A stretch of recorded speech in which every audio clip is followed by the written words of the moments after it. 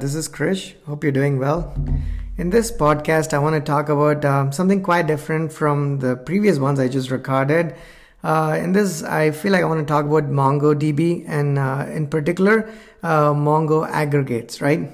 So if you are a server-side developer or API developer who does a lot of work on the server side, you probably have a good amount of experience working with a number of different databases.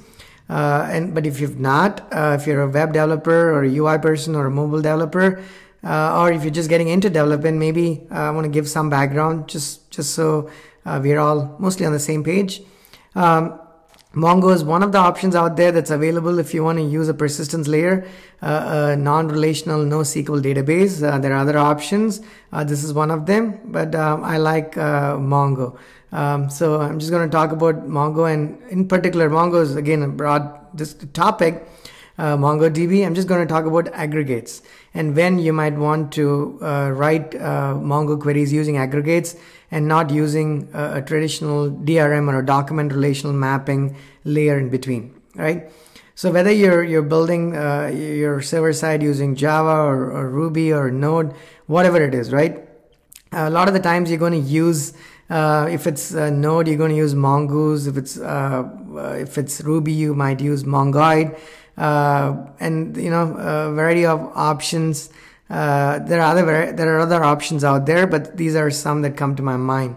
So you would use those layers in between, so you can interact with your database in a relational, if it's relational, or in a document relational manner, right? Either it's ORM, object relational mapping, as they call it, or document relational mapping in the case of NoSQL databases. And that's good because you run your queries, you create your objects, your models in whatever library or framework you're working on, and then you interact with those models, right? And based on how you're doing it, those names might vary. So I'm just going to call them models because that's pretty generic. So you have these models and you interact with these models, and then you have collections, which is a number of models together, and so on and so forth. Nothing new there, which works for the most part, right? But now there are times you don't want to do it because your performance is going to take a hit.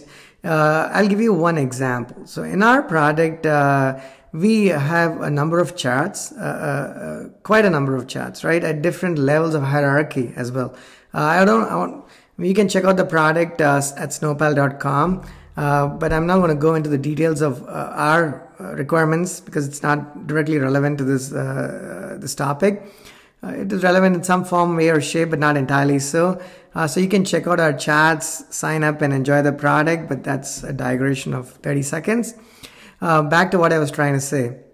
We have a number of charts, and the way the charts work, just to give you some context, right? We have multiple levels, so you could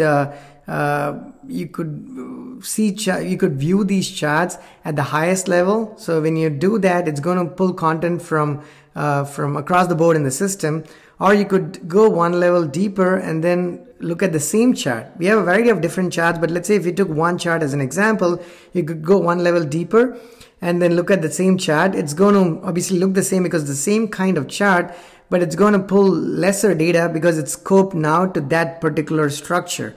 In our case, it's a key. And then if you go further down, we have something called a block, so it's going to be much lesser data as well, right? So in all of those cases, I had initially, even though I knew I had to write aggregates, I was initially asking myself, right, whether I could defer that for a little bit and get that going and then come back maybe a couple of months down the road and then re-implement this, redo or refactor using aggregates. But my hunch was that might not be a possibility. And it turned out to be the case after like a few hours of me trying a few different things before writing the actual code. So I decided, okay, let me go back to writing Mongo aggregates, and which is why I'm finally getting to the purpose of this of this podcast. So with Mongo aggregates, again, depending on whether you're using middle layer in between, like a DRM layer, you may have to do it slightly differently. But for the most part, when you write aggregates, you're interacting with Mongo outside of these layers, outside of these tiers in between. So you can go look up the Mongo documentation. It's actually not bad. It's pretty decent for aggregates. But it's tricky because they can only document so much. They take a basic case and they talk about various constructs, in terms of building these aggregates. But you will, I guarantee you that to satisfy your particular need, whatever that is, you're going to have to try a number of those variations using like a Mongo client, right? In my case, I use Mongo Booster, and then I write these queries and then I port them over to the actual code base. Because you want to create all of the variations in terms of the data. You don't need a lot of data, but you need the unique variations of the data. So you can make sure that your query, that the aggregate actually returns what you're looking for. But one thing I can tell you is the performance difference is just it's almost hard to explain. You expect a difference. You expect that much of a difference actually. But even though you expect the difference, it's pleasantly super surprising when you actually realize the results.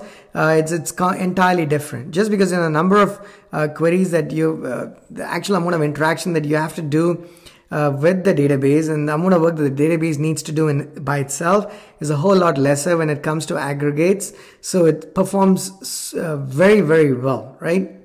So when you want to either get a large amount of data, or you want to get a specific set of data from a larger, from a database that holds a lot of data, and you may have a number of collections, you may have embedded objects, and however complex your Mongo structure and collection and document structure ends up being. If you want to get to it in the quickest possible time, there is probably no better alternative than to go with Mongo aggregates.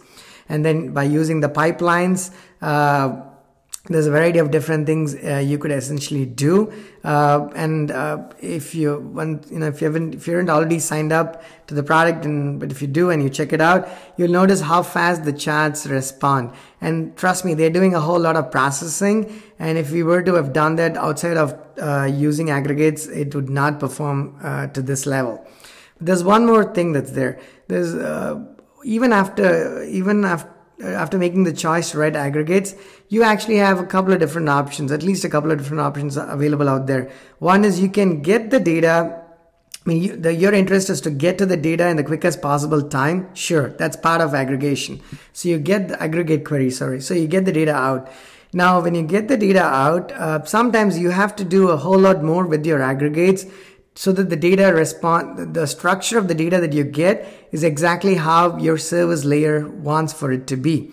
Now, again, this, you can go about it one of two ways. At the very least, you could do it in one of two ways.